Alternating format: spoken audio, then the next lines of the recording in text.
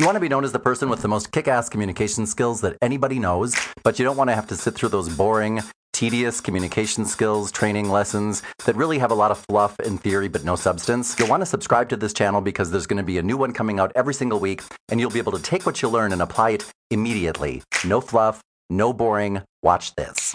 In that moment between event and response, when we recognize something as a situation that can have significant consequences in our professional future.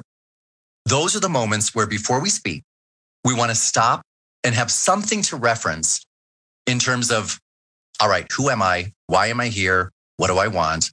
Because what most people do is when we are in a difficult situation or something that's an emotionally charged situation, it's stressful for some reason, and stressful situations aren't bad. It just signals, okay, this is going to call for me to dig a little bit deeper. When we find ourselves in those situations, most people think at that moment, okay, what do I want here? And what's in the brain starts to come out of the mouth. But that's a huge mistake because during those moments when we are emotionally charged, we become drugged and start to think crazy things. And we start to think we are people that we are not. We all know what that's like when we are in our personal relationships, when we find ourselves in a heated debate or a heated argument, or we are in an emotionally charged situation. It could be with a sister or a boyfriend or girlfriend or a spouse or a child.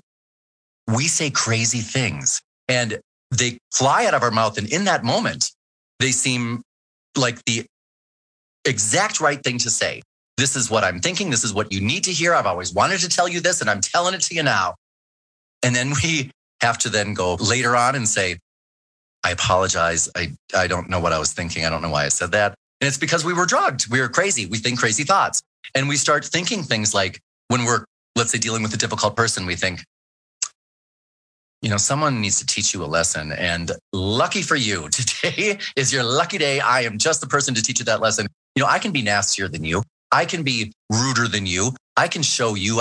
We start to think these thoughts, or we start to think, I'm going to retreat and just not deal with this at all. But what we want to do is, long before these situations happen, we want to create some tools, as I mentioned, to reference so that in this sliver in time between event and response, between what happens and how we respond to it or what we say, in that, I just remembered I needed to lower my desk. In that sliver in time, we want to be able to stop and think, okay, who did I say I was? Who did I affirm that I was when I was sane and sober? Because when we are emotionally charged, we are neither one of those. But I remember that I wrote down, I'm a kind person. I'm a compassionate person. I wrote down who I am, and that's who I am anywhere, everywhere. I wrote down why I'm here, not at work, but on the planet. I wrote down what I want, not out of my job, but out of my life.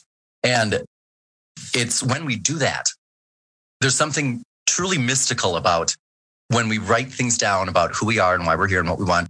You know, they used to call people who wrote those things down witches and wizards, and they called what they wrote down spells because things magically come to pass and the universe conspires in our favor when we take the time to write things down.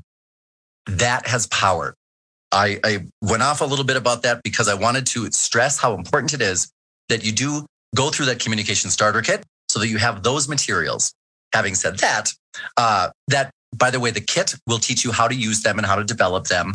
But that's always going to be a core for any professional because during those moments, you'll notice how some people, the really polished communicators that we know, even when they're taken off guard, even when they don't know what's coming, they always seem to have just the right words where even if it's to stall for time, they are true to who they are.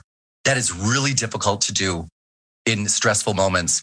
And the only thing that can give us a chance at being true to who we are, regardless of the outcome, let's say, you know, even if we're at work and we know, okay, what I'm about to say could cost me my job, but it's not going to cost me my dignity. It's not going to cost me my self-love because I'm going to remember who I am in this moment. And when the substance of who we are is clear, the form of our message takes shape more naturally. If you're finding value in this, make sure to hit that subscribe button as soon as you do, and share this video on YouTube and Facebook and anywhere else people might go to get training like this.